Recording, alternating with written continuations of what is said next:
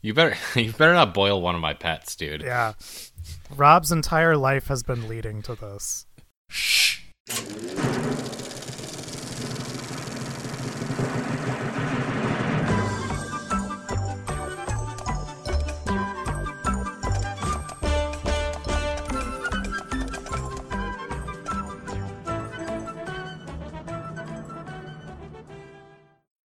All right, listeners, welcome. We're back. It's been a while. We have a new season of a free podcast. I'm your co-host, Rob, and joined, as always, by my good friends, Joe and Duff. All right. I'm ready. Let's get horny.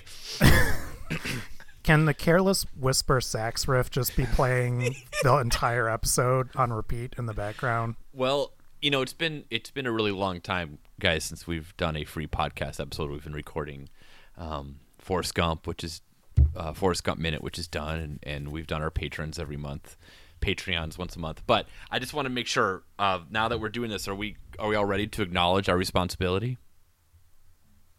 Yeah, I am. Yeah. Yeah, sure. Okay. All right. Well, we got to start acknowledging our responsibility, which is the morale. Maybe of this movie, Fatal Attraction, that we're going to talk about. But the season is erotic thrillers, and we try to take turns, the three of us, on what we do for seasons. And I was like, listen, I really want to do a season of erotic thrillers, and I know you co-hosts and listeners are probably expecting me to explain why, and I can't explain it. I just enjoy them, and I hope my joy of erotic thrillers comes through on this episode and other episodes. You can explain it, but you won't. It's more than that. It's more than just the sex. There's just something delightfully entertaining about these things. I think it's because for a long time Rob's internet blocked IMDb, so the only way he could learn about movies was from Mr. Skin. I mean, okay, let's we don't have to dive into Look, we all have our interests. You're the only. I think you're the only person left now that Cinemax isn't a thing that is really into the erotic thriller genre. Well, here's where I have to reveal something. I know a lot about erotic thrillers too.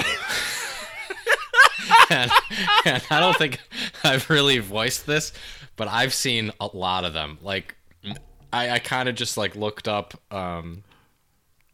just a Google search of erotic thrillers just to remind myself. And some of the most famous ones I have, I hadn't seen Fatal Attraction, and we can get into this, but this is not a very erotic thriller, but that's beside the point. Or it's not beside the point, but it's a point we'll address later, I'm sure. But some of the lesser known ones, oh boy.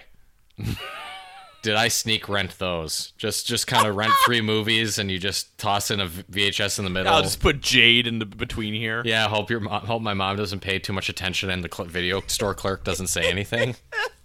I did get caught a few times. Oh, that's incredible.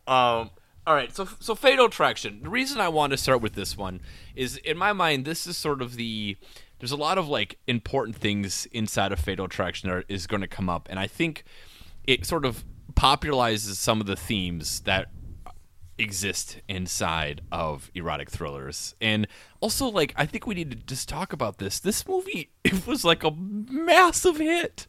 Yeah, I mean, it made, in 1987 dollars, what would be considered a massive hit today. Yeah. I kind of came into this. I hadn't seen this. I knew that this was kind of obviously iconic touchstone movie. I did not realize that this was the number 3 domestic movie of the year and the number 1 worldwide movie of the year. And got nominated for 6 Oscars. The world got horned in 1987. Something was wrong. Something was wrong with us back then. But to your point though, a movie like this could never be that big of a hit now. No. No. Yeah, at best this would have a limited run, and then it would make it up in streaming or something. But just a handful of movies that this outgrossed. The Untouchables, Lethal Weapon, Predator, Yeah, that's amazing. RoboCop. RoboCop. The number one movie of this is the domestic. Number one movie of the year was Beverly Hills Cop. Number two, also kind of weird that wouldn't happen today, Platoon. Wow. Yeah. Well, I mean, this is like another discussion that, but I mean, I think if you look at, it's fascinating if you look at like 1987's top 20 movies or whatever in box office, and you look at 2019's, there are a lot of adult movies. And when I say adult movies, I mean like movies made for adults in mind in 1987 that are pretty much outside of like maybe 2 or 3 movies missing from the 2019 list. No doubt. Yeah. Which, Where, I mean, I think where are the 3 Men and a Babies, everyone? That was the number 5 movie of the year. And like I said, as I mentioned, this movie got nominated for Best Picture, Best Director, Best Adapted Screenplay, Best Actress, Best Supporting Actress, and Best Editing. Yeah, this was an awards bait movie. This was like a movie that like, suburban moms would see in the paper like, oh, that Fatal Attraction's a big deal. Let's go see that. Mm-hmm. And I already knew like the key like moment in this movie is like everyone knows what happens in the bathroom, I felt like I'd seen this movie. Yeah, and it's amazing. Like, and I've never even seen a second of it before, and it's just weird to me, like how and it's like I was older when it came out. I was 5 when it came out. Yeah, it has staying power in our psyches for some reason. So for anyone who hasn't seen this movie, which I mean, we can't say anything bad about that because we hadn't either, shockingly, but it is wonderful. Michael Douglas as Dan, who is an attorney in Manhattan, and he's got a young daughter and he's got a wife, and he seems to be happily married. And then his wife and his kid go away for the weekend for a trip for a couple days, and he meets shenanigans. When the cat's away, the Douglas will play. So Can I interject briefly? Yeah. Mm-hmm. Am I the only one that didn't realize it was a girl until they said it was a girl? No, I No. had issues with that as well, because at first I thought he had 2 kids because they showed, who turns out to be a girl, and they showed her, but I thought it was a he, and then later on it's like, oh, blah blah blah, the girl. I'm like, oh, they have another kid? What's going on? You know who that? I looked up that actress who plays that little girl, plays another child in a movie you both are familiar with. It is Ruby Sue in Christmas Vacation. Oh.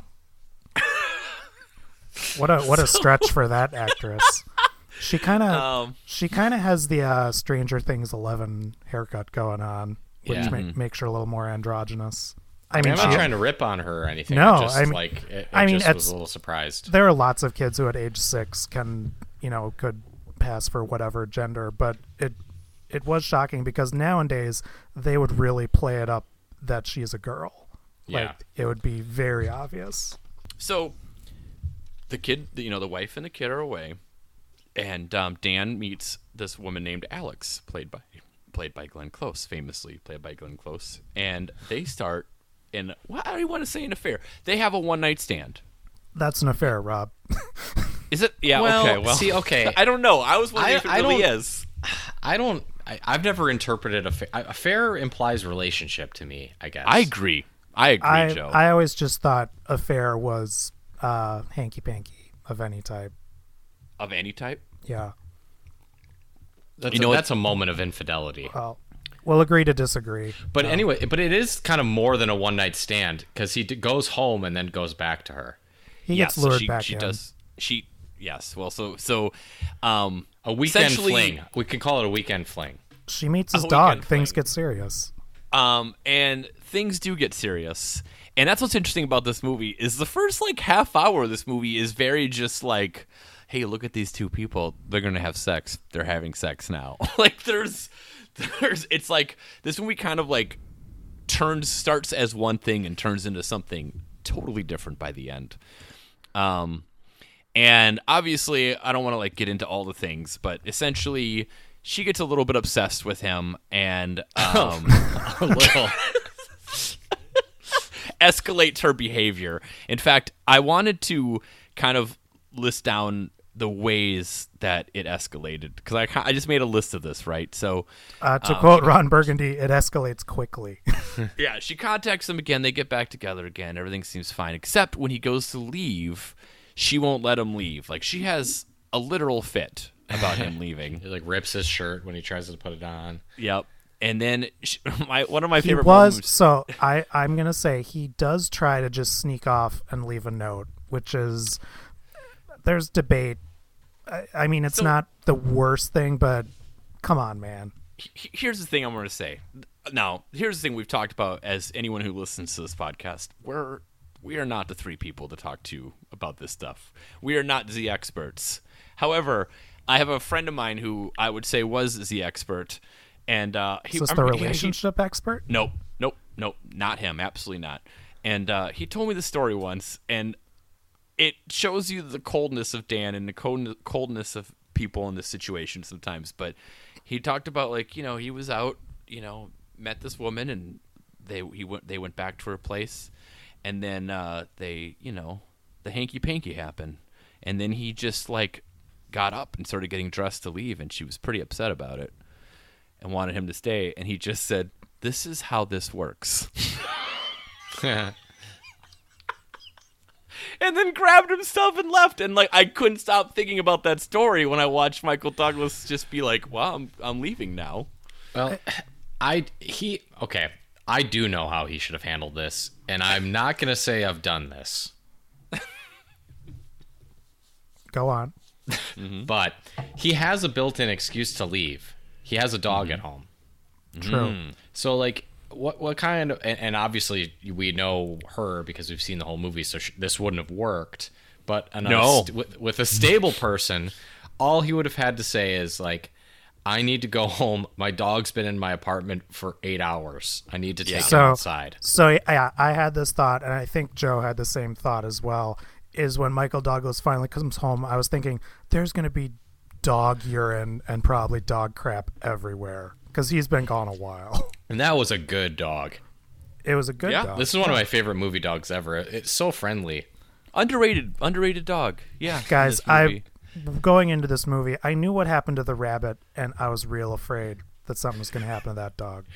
So let me just talk about this escalates. That was the only thing that I was suspenseful about, because I knew all the beats of this movie. I'm like, please don't let anything happen to that good yellow lab.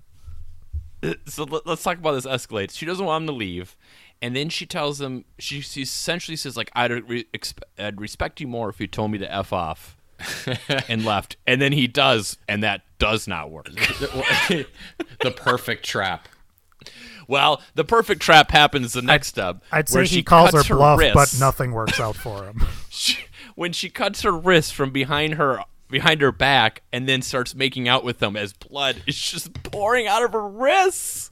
Are we going to come back and talk about the sex scenes later? Yes, we will. Good. Okay. Horrific. They're weird. Then she shows up at his office with opera tickets. She's got the flickering light when he doesn't show up to do the opera tickets. Calls his house at 2 a.m.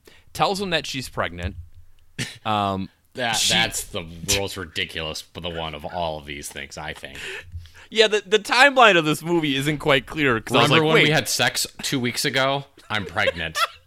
It wasn't even 2 weeks, right? It's been like it's been like a week at best. Yeah, the whole thing feels like it takes place over like a week or two, but maybe it's longer. I don't think so. I think this entire thing feels like it's in the span of a month or two at most. Yeah. So I wanted to just say one thing, because you mentioned the opera. It's always funny to me when conservatives usually will rail about, hoity-toity Hollywood and how things used to be better. This is the most like upper crust bourgeois movie ever. It's like this It's like this lawyer and his wife living in this nice, in this nice apartment. If you take Glenn Close out of the equation, the biggest problem is that, like, oh, I don't want to move to this gorgeous house in the country. Yes. Yeah. So that's actually a great point. Duff. I when I was originally having the idea of and America doing ate this, it up. America could not get enough of this like New York City upper crust couple and their bourgeois problems. This is another secret reason why I love erotic thrillers, because it is like they are such a picture in time of the year they were made, and also like there's this like sense of like fashion and even like real estate and like these like careers that people have. Like, I mean, this is 80s yuppie, like yuppies all over. I mean, that's what this is. Has any industry, well, I'm sure you'll come up with some, but one of the biggest disparities between the actual career path and how movies present it is publishing. Like, oh yeah. Like, well, people bought books back then, Duff, though. True. But in movies like publishing, it's like Mad Men. It's like there's cocaine. There's like, if you made a movie in the 80s and it was in New York and you wanted to have like a fancy rich character, it's like, oh, they're in publishing. Yeah, that's So Alex continues her activities. She meets his wife to rent the apartment that they have. Tricks her, which is just a delightful scene. She vandalizes his car with acid. That was my favorite one. She leaves him an incredible tape of her just like monologuing about him. Joe, on Forrest Gump Minute, when we talked about embarrassing breakup stories, I imagine that mix you made is like this. Yeah, it's like it'll have like 2 or 3 songs and then like a spoken 90 seconds of spoken word. Just and then famously, she takes the child's bunny, kills it, and boils it in their house. Which, by the way, guys, fun fact: the term bunny boiler is in the dictionary from this movie, which means a woman who acts vengefully after having been spurned by her lover. Yeah, I never heard that before. So, bunny boiler came from this movie. Is it actually in the dictionary? Yeah. And then so it's kind of like the Bechdel test, where except it's a different trope or plot element. And also, she takes the child. She literally just kidnaps the child from school, takes her to a amusement park, does bring her back. Seemed fun. Seemed like pretty good day. Yep. And then we'll get to the ending, but things continue to intensify, let's say. You mentioned earlier, Duff, about how like this life that they live. And before we started this project, I listened to a podcast with Wesley Morris on it, and he loves erotic thrillers as well. And his definition of an erotic thriller is a movie that there is no plot if you remove the sex.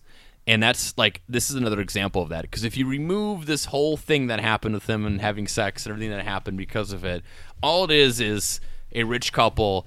Should they move to the suburbs or not? Okay, they decide to. So this actually helps, because the other day I think I asked you and you didn't reply.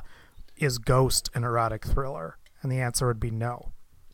Yeah, I would say no, because the sex happens, but it's not part of the story. It is not a driver of the plot.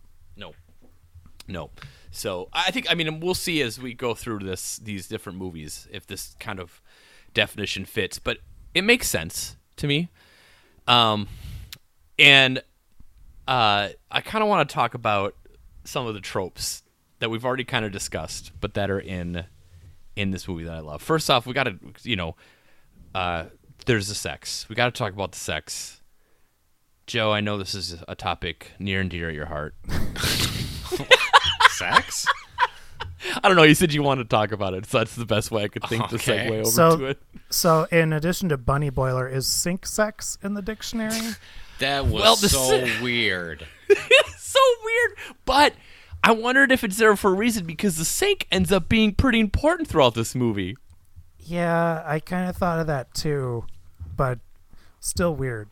Like, very weird. Because so to let the viewers know, Michael Douglas is railing her on the kitchen counter, and Yep. like she somehow bumps the faucet and the bumps the faucet handle, and the water starts running in the kitchen. Yep. So she just starts like splashing water on him. They just go with it. He's just like thrusting into her, then she just splashes water on, like reaching back awkwardly behind her, and then she rubs water all over her breasts and makes him lick it off. Yeah. And that it's thing not comes back later. sexy at all. Well, okay, so here's the question. It's bizarre. It is bizarre. But it's not bizarre in a way that's like, oh, she's freaky. Like if she like poured candle wax on him or something, like that would show like, oh, she's got some edge to her, but it's not Maybe like you can see how that's erotic. But like maybe taking dishwater and tossing it at him. Maybe it's not meant to be erotic. Maybe it's meant for like I mean, because I'm sure we probably feel the same way Michael Douglas does at that point. You know, because imagine you never knew anything about this movie, and you watch this movie and the places it goes, you'd be like, oh, that was kind of weird. So, and then you're like, I wonder what that means. Well, you're in for it. The last thing I'll say is that, obviously they want to make it kinky, but they got back to her apartment and they decide like, no, we're not going to do it in any of these other comfortable places. We're going to do it in what's the room in the house with the most pointy and jagged objects? The kitchen. Hey, can you find me the dirtiest surface to set you on? Well, not the toilet. That's ridiculous. How about the kitchen counter? Now we're talking. You didn't make chicken recently, did you? Oh my god. Yeah. So the other sex scene I remember in this movie is the elevator, which is played as a bit of a. I'm guess this is a play on words, but a bit of a gag, huh, guys? Oh boy. When she's with them and someone walks by and they stop the elevator and is just those are really also, the only. Alex lives in the Foot Clan's hideout from the first Ninja Turtles movie. She bought it off of Gene Hackman's character in The Conversation. Yeah, she lives. To be fair, she has a very nice apartment, but it's inside this weird, almost dilapidated, like art district, but really scummy. And Yeah, it's built I think into she's a in the meatpacking parking district in New York. But her apartment is very nice, and she's really rich. Why? Okay, never mind. Yeah, so does not compute. I mean, okay. So first off, generally I agree. The giant size of her apartment doesn't make sense. It never does in these movies. But I mean, the meatpacking district at this point, which I think is kind of what's hinted at, the fact that it's clearly the meatpacking district because we see people with meat, like raw meat outside her apartment. She brings, but then meat also home too. She has to clean it up off with the sink when she brings it in. That's why she did that. And she's just soaking a pan that she browned ground beef in. God, that's so gross. And then she, right after they have sex, they go out dancing and stuff. And so, like at this point, like 80s meatpacking district had started sort of changing with like clubs and stuff, and you sort of had like a BDSM scene and stuff in New York as well. They go to a spicy nightclub. Yeah. So I think that's what it's like hinting at. I'm probably reading too far into all of this. This is one of the few movies about New York pre 1990 where New York doesn't look like hell on earth. Yeah, that's a really good point. Yeah. A couple other tropes that I think we need to talk about that this establishes. I mentioned real estate. You have like, even though she's like in this apartment that from the outside is all like dilapidated and awful, you go in, it's like these beautiful white, huge New York City apartment for one. You have typically only upper class people. Obviously, they're white. These are movies where people drink wine, not beer. Like this is a grab your glass of wine kind of movie. They go out for a drink in like the middle of the afternoon and they get glasses of wine. And I'm like, man, that's weird. Yeah. I mean, sounds nice though too, right? Oh yeah, but like I mentioned, these are all like moment in time movies as well. And also, like, we have to mention this: Michael Douglas's butt often in these. Oh yeah. Dude. All it took, I'd say, from like 1980 the mid 80s through like the mid to late 90s, to get Michael Douglas to sign the dotted line, he just asked one question: do I get to be horny in it? That's all it took. If you said yes, he signed. There's so many. Yep. Is my butt going to be shown? I'd like it to be shown. Yes, Michael. Yes, we will. And I respect it. I mean, don't get me wrong. I respect it big time. It's awesome. Live your best life. You do you. So the other reason I want to do this movie is it has two of the erotic thriller goats, and that would be Michael Douglas, who we've already mentioned, but like as Joe says, he's in all sorts of these movies, and I would say probably the two biggest ones being this and Basic Instinct. And it's just you got Michael Douglas, he's got to have sex. He's got to. even when he's not in erotic thrillers, he's playing characters who should be. Because I was going to say, what a year for Michael Douglas.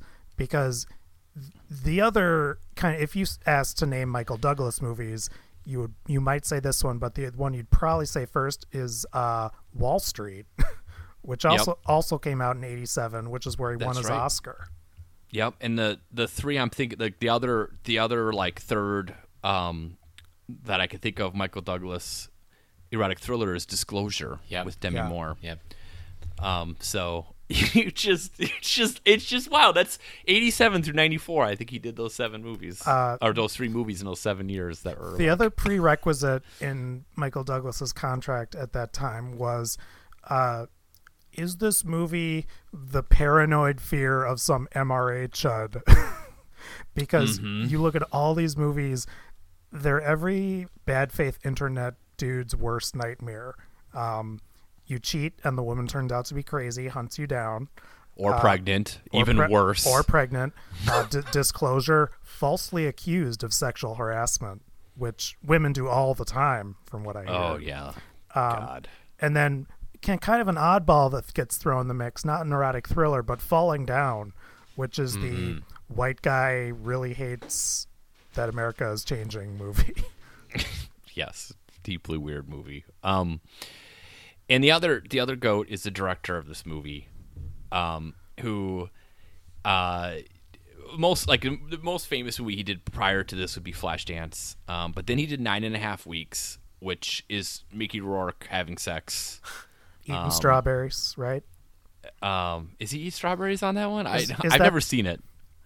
Oh, you're failing us right now. I know. I told you is this that was before or after learn. he messed up his face from getting punched too much, or did he get plastic surgery? Which one was it? Both? I think it's before. This is him and Kim Basinger just lighting up the screen. Then he did Fatal Attraction, and then he later on did Indecent Proposal, and then he did Unfaithful in 2002, which is probably the last big erotic thriller I could think of that, I feel like tapped into the mainstream a little bit. And then Friends, am I excited? He has a new movie coming out this year called Deep Water that not only is he directing but stars Ben Affleck. I'm all in.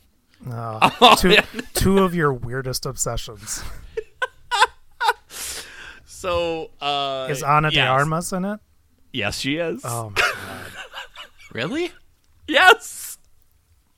Deep Water, guys. So it's a return to filmmaking since Unfaithful 18 years ago. That's what's finally going to get you to risk going to a movie theater again.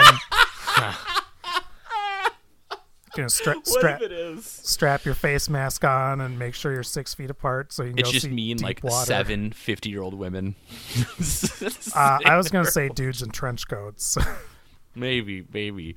So yeah, the other thing is, it's interesting that this, and I don't think we're going to go through the entire history in this episode, but this is definitely the beginning of the peak of erotic thrillers, and they were very big for quite a while, at least a good 10-year run, and then, mostly disappeared. I bring up that other one, Deep Water, coming up, but for the most part, these don't do very well.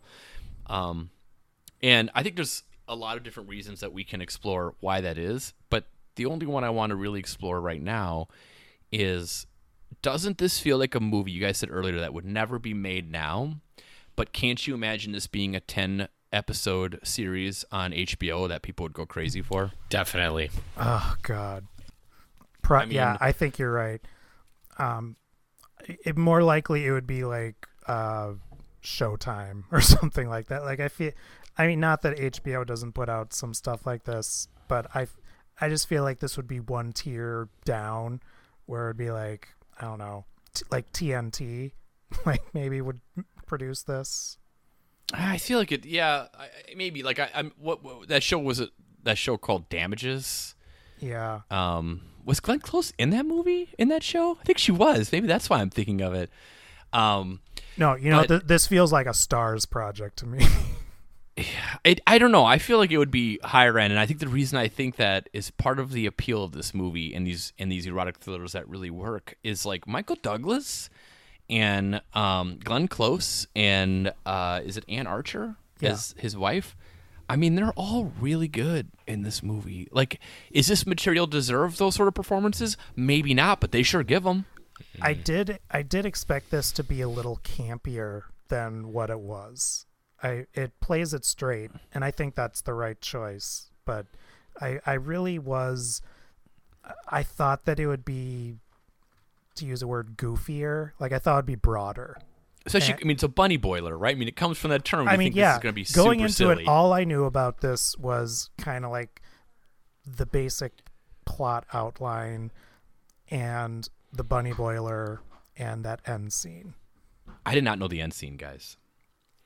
I feel like, isn't there a movie where someone is watching parts of the end scene? I couldn't think of it, but There probably, but I don't know off the top of my head. But I was not familiar with it. I just knew the bunny boiler thing. I knew Glenn Close. I knew Michael Douglas. I knew, but yeah, I mean, everyone it raises this material, and even Adrian Lin, the director, like puts a sheen on all of this that makes it all very cool and very professional, even though it is. I mean, it's like a sexy melodrama. I don't think I'm that impressed with the filming of it. And I don't think it's remotely sexy. I would, if I had to describe how this movie is filmed, I would say competently. Okay, like I think that's underselling it a little bit, but no, I agree it's with fine. that. It's not bad, but it feels very of its time. Like, it looks like a lot of other New York movies of that time. That's my take. See, I found the ending super tense, and I would argue, is it the second best bathroom scene? Is it the second best bathroom horror scene, or I don't know if horror bathroom trauma scene? Well, obviously you're putting Psycho first, right? Or, yes, and then number 2 is Dumb and Dumber. I was gonna say Dumb and Dumber. Well, isn't there a Lethal Weapon 2? There's a famous bathroom scene where Danny Glover's on a toilet and there's a bomb on it or something. Yes, that's a good scene. I'm putting that one above this too. Yeah, I thought this was really great. I thought the you didn't. Really great. You were the only person on Earth that didn't know what was going to happen. Though. Yeah, that's a good point. So and I guess maybe that's a point in your favor, though. As much as I thought it was kind of fun, I'll say this. I said earlier that the movie is not broad. I will add an addendum that the ending scene becomes a little bit Friday the 13th-esque for me. It's outrageous. Glenn Close has been drowned to death and is laying there for a good, I don't know, minute or so. And then does the Jason Voorhees pop up. Yes, just calmly alive and still. Listen, when something goes wrong with our chickens, I'm not the one that goes out there and deals with it. I let the wife go do it. I get it. May I say something that I never thought I would say? Go ahead. I wish Brian De Palma would have directed this movie, because he would have ripped off Hitchcock so much more shamelessly in the bathroom scene, and that would have not necessarily made it more original. Obviously, it would have made it less original, but I would assume that scene is why it got nominated for Best Editing, and and I don't think the Academy Award for Best Editing is generally really a mark of actual quality. They miss all the well, I mean, didn't Bohemian Rhapsody just win? Yeah. But Yeah. but it's not quite there, and he is trashy enough to make a movie like this, but also competent enough to like take it from like the C+ that it is in craftsmanship and maybe raise it up another letter grade. Also, there's a good chance De Palma would have cast Nicolas Cage instead of That's the Michael other Douglas. thing, is he would have gotten to work with good performers, and he seems to rarely be able to do that. I don't know why. So I would say that I agree. Towards the end of the bathroom scene, it gets pretty silly. However, like while it's building up, and when you see Alex through the mirror and stuff, I think that stuff's all very well done. And I was thrilled for the thrilling part. You were of this erotically movie. thrilled. I think Erotically the ultimate way it ends is really, really stupid, though. But I think you mentioned in the agenda you want to talk about the original ending, and I think that one is almost brilliant, but not quite there. But I'll let you talk about it. Yeah, so I think that's what like makes this movie, pardon me, so interesting. Is I find Alex, the Glenn Close character, fascinating character, and for all the right reasons and all the wrong reasons, right? Like I've obviously Glenn Close I think is incredible as her, and I think the movie does, as Duff says, plays it pretty straight, even though it's pretty wild what's happening. But like the gender politics in this movie are wild. They don't age well, folks. It doesn't, and that's what I almost think it's fascinating, because I feel like in 1987 you'd be like, that was a strong woman character that didn't take any shit from anyone. Yeah. And then you're like, well, yeah, but the message on this movie is ultimately it talks very frankly about abortion. It does, and there's I do love how his initial reaction is, "Oh, don't worry, I'll pay for it." Yes. Yeah. Well, he's the bad guy in this movie, and up to he's a point, the villain. Yeah. And I mean, she's terrible too, but the He problem made not a his good choices. match. Ultimately, not a good match between the two of them. No, but and that's why, except for one thing, the original ending is better, because the issue here is that if you're thinking about this in context of like the Reagan era, that it's always like the behavior of Glenn Close's character isn't in and of itself sexist. Like that's also the way like abusive and obsessive men behave too, right? Absolutely. But Absolutely. the problem is that in that era and well after it, those kinds of parts only went to women. So like the natural implication is only women behave this way. And the other problem with this movie is that in every other movie, almost every other movie of this era that's in any kind of like one of the quote unquote trashier genres like thrillers or horror, any woman that commits some kind of sexual infidelity is always punished for it. But Michael Douglas isn't punished. Like he has to spend a night in a hotel and his wife yells at him. That's and also he almost dies, but he doesn't actually get he doesn't get punished in the end, in the long run, right? But with the original ending, they almost get there. Do you want to? You can just say what it is, I guess. Yeah, we'll get to it. Yeah, we'll get to the original ending.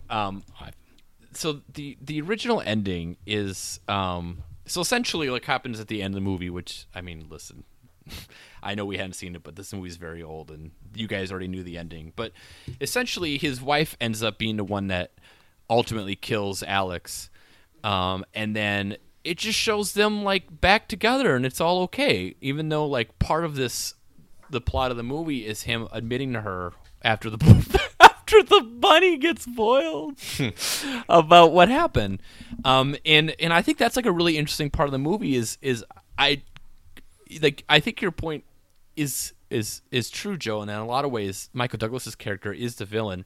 But I kind of find what's interesting about the movie is it sort of switches as the movie goes on. Because at first, when they first meet, it is definitely Alex who is like the seductress, if you will, on it, and he's sort of like nothing about what we've seen of him up until that point leads us to think this is like a serial philanderer that goes around and cheats on his wife. I don't know, because why does he go? He clearly makes a like intentionally goes up to the bar when they first have that discussion. Like he strikes me as a dude that's done this before. That's a good point. That's a good point. He does early in the movie does do that. Then they have their thing, and then it all like goes wild because she doesn't want him to go, which at that point makes it seem like she's the quote unquote bad one. But then when she tells him that she's pregnant, and she kind of says like, you need, like, this is your responsibility. Like, you can't just, you have to acknowledge that this happened and that this is your responsibility as well. And the fact that he refuses to, all of a sudden kind of brings it the other way. He pulled a Steve Jobs there. Yeah, he just tried to pay it out of it and get out of it, and kind of had this thing of like, why does this got to happen to me? And her point is like, well, because we had sex unprotected. And I assumed you were on something. Yeah, I love that. Yeah. Well, I just assumed. And that's the problem with the movie is it's I think almost everyone watching it is just like, well, she's lying for sure. And it needed to imply that more time had gone by to give at least some doubt about whether or not she's telling the truth. But because then later on, like right after that scene, he does like mention he called the doctor and it was true. So it does clear it up that it is true when he's talking to his fat lawyer friend in the law library. But how would the doctor know? Well, he still wouldn't know if it's his though. He's still the bad guy for, violating all kinds of laws right there. And oh yeah, I mean he breaks into her place. Like that's the other thing is he has like escalating behavior. He pulls as well. a Liam Neeson and Nell. He goes and breaks into her house. Yeah, he breaks into her house. He threatens her. He does all sorts of things that are bad. But you're right. By the end of the movie, she's clearly the bad guy. The villain, and he gets with his wife. Now, the original ending of the movie, which Glenn Close really wanted to keep because she actually poured a lot into this Alex character, is that in the movie, Michael Douglas's character essentially threatens her and has a knife to her throat, and then he leaves it on the counter and walks away. He decides not to kill her. In the original ending, she then takes that knife that had like his fingerprints and he had already broken into her place and the whole thing, and she kills herself and leaves like a note, I think, or no, she makes it appear that he had murdered her essentially. Yeah. And then his wife finds that the tape that we had mentioned earlier, that she had sent him, and then uses that to like acquit him of murder. And then the last scene shows that she had like, so I mean it's a definitely more interesting ending. It's definitely a less cinematic ending. It's way more nuanced, and it would have not tanked, but it would have severely hurt the success, I think. I agree. I don't know. I think like her winning in the end, I think people would have enjoyed that. Like not, I think it would have created a lot of talk anyways. No, I would have just ended it with him going to jail. I think that's the best. I agree. Best that's the right thing. Yep, you don't need to have the wife seeing the tape and like getting him acquitted. And I don't even think that tape would get him acquitted. Like he heard that tape and then he went to murder her to keep her from telling his wife. Yeah, there's a lot of ways you could go with that. I think that the alternate ending is not the most subtle ending, but way subtler than what's in the movie, and it's more consistent with the rest of the movie too. And I think that this is an age. Well, it still matters, but back then, a movie like this, word of mouth matters a lot. And I think that ending still would have, I think the movie overall people would have still talked about, but I think that the ending, like you said, gave it that cinematic pop. And I think I don't think that this gets the type of word of mouth that an R-rated movie in 1987 gets. But I think a twist ending can be just as great as like an action sequence like that, and a great twist like her killing herself and getting him in trouble. Like I think that would have been really cool. But although I will say she doesn't really win in that scenario as much as he also loses. Well, and she doesn't deserve to win either. No, that's true. So I think just morally speaking, they're both pretty horrible people, and then they get what they deserve. Well, he doesn't deserve to go to jail for the rest of his life for cheating on his wife. But so how does the old Hays Code certify this then? Because they're both bad. Yeah. Yeah. Yeah, it's I don't know. I liked it.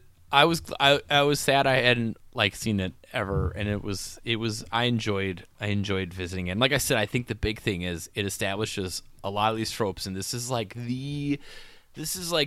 culturally, I would say, maybe Basic Instinct's probably bigger culturally, but Yeah. at least like for at the time it came out, considering the Best Picture nominations and the box office take, and the fact that bunny boiler is like a term in the dictionary. Like, I find that to be pretty fascinating.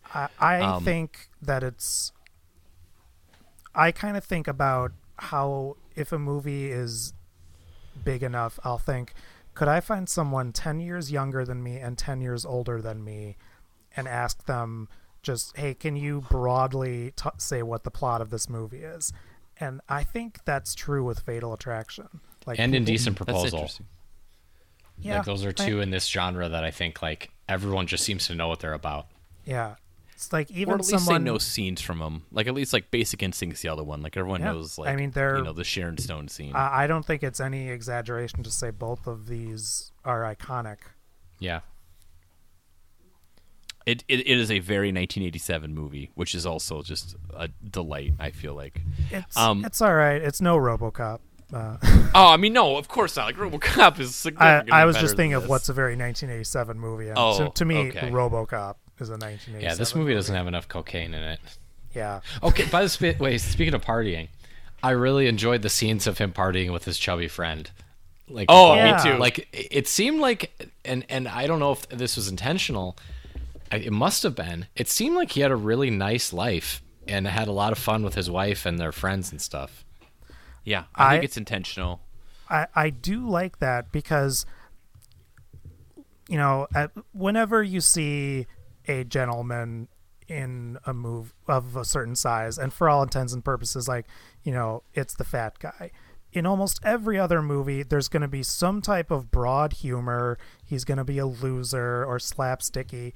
And in this, yeah, he seems to have a healthy relationship with his wife. He parties. He has friends. He's not treated as the butt of a joke or anything. The only joke is that he struck out with Glenn Close when he tried to say hello, and it turns out that that's the best thing that ever happened to him. Yeah.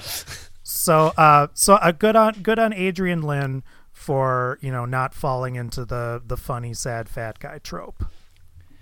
What's funny to me about this movie is I can just imagine, a couple who had met on Love Connection, and Love Connection decided to pay for their second date, and they decided to go see Fatal Attraction. I could just imagine after this movie, like, them sitting in the car and be like, "What'd you think?" and getting into an argument about what Michael Douglas's character deserved. I could see this happening on this movie on like early relationships. Like, well, yeah, I mean, he seemed like a pretty good dad, and like his and his wife did all these fun things together. He just made one mistake, and she's like, he cheated on her. Like, I could just imagine He this picked her movie up like a bunny creating and kept it in arguments. the office. He does seem like a good dad, though.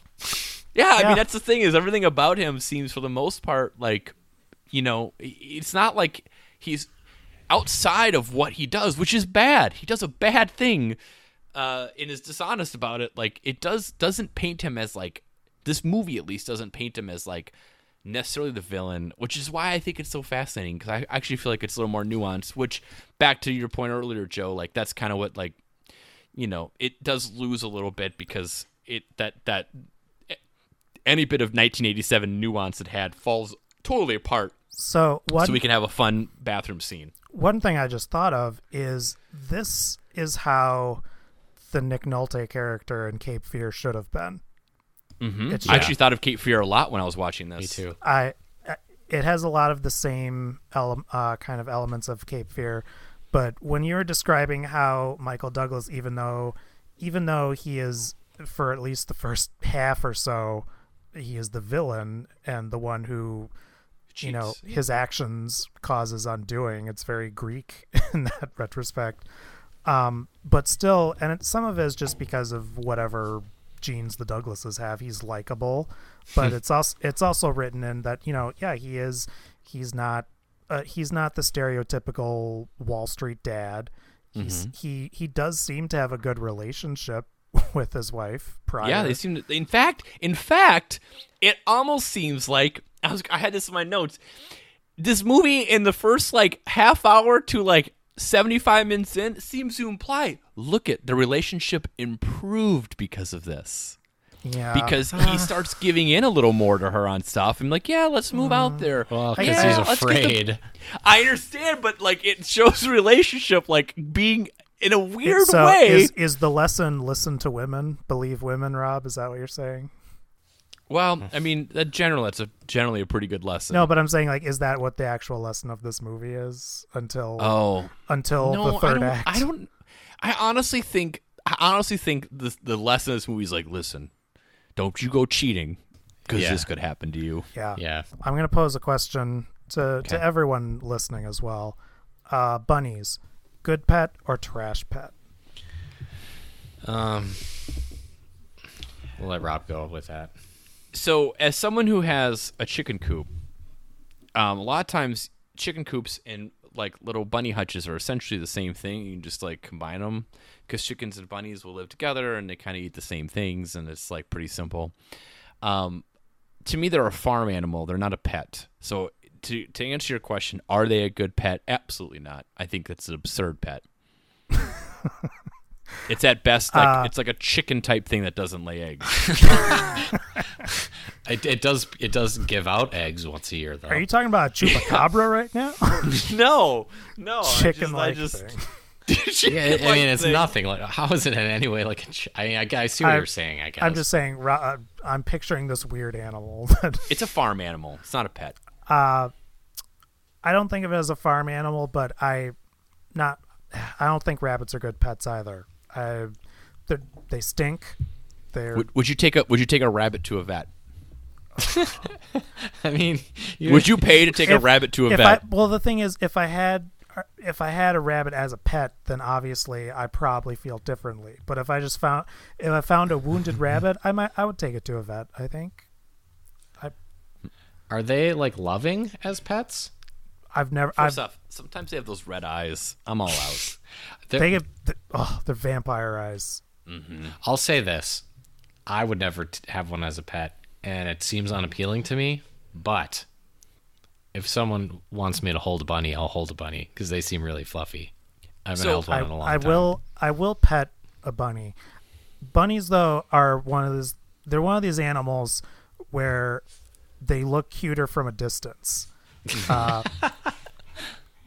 There's this, and maybe it's just from storybooks and cartoons and stuff, but things like raccoons, squirrels, rabbits, like, from 20 feet away, they look really cute, but then you get up close and it's a terror show. Just all types you of watched stuff going Monty on. Python's Holy Grail too many times, I think.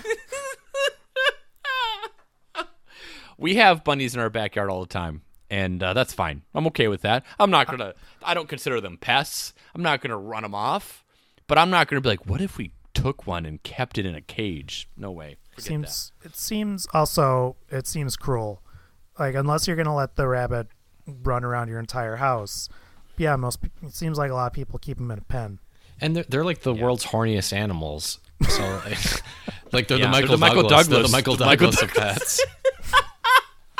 I mean, if I had a rabbit, I would call it Michael Douglas. All right, that's a deal. Speaking of Michael Douglas, I do see one more item on here, which Yes. I'm sure everyone listening has been thinking about it the whole time and wondering if we'll talk about it. Yes. Yeah. Let's tell us, Joe. Tell us about your favorite Michael Douglas fact. What if?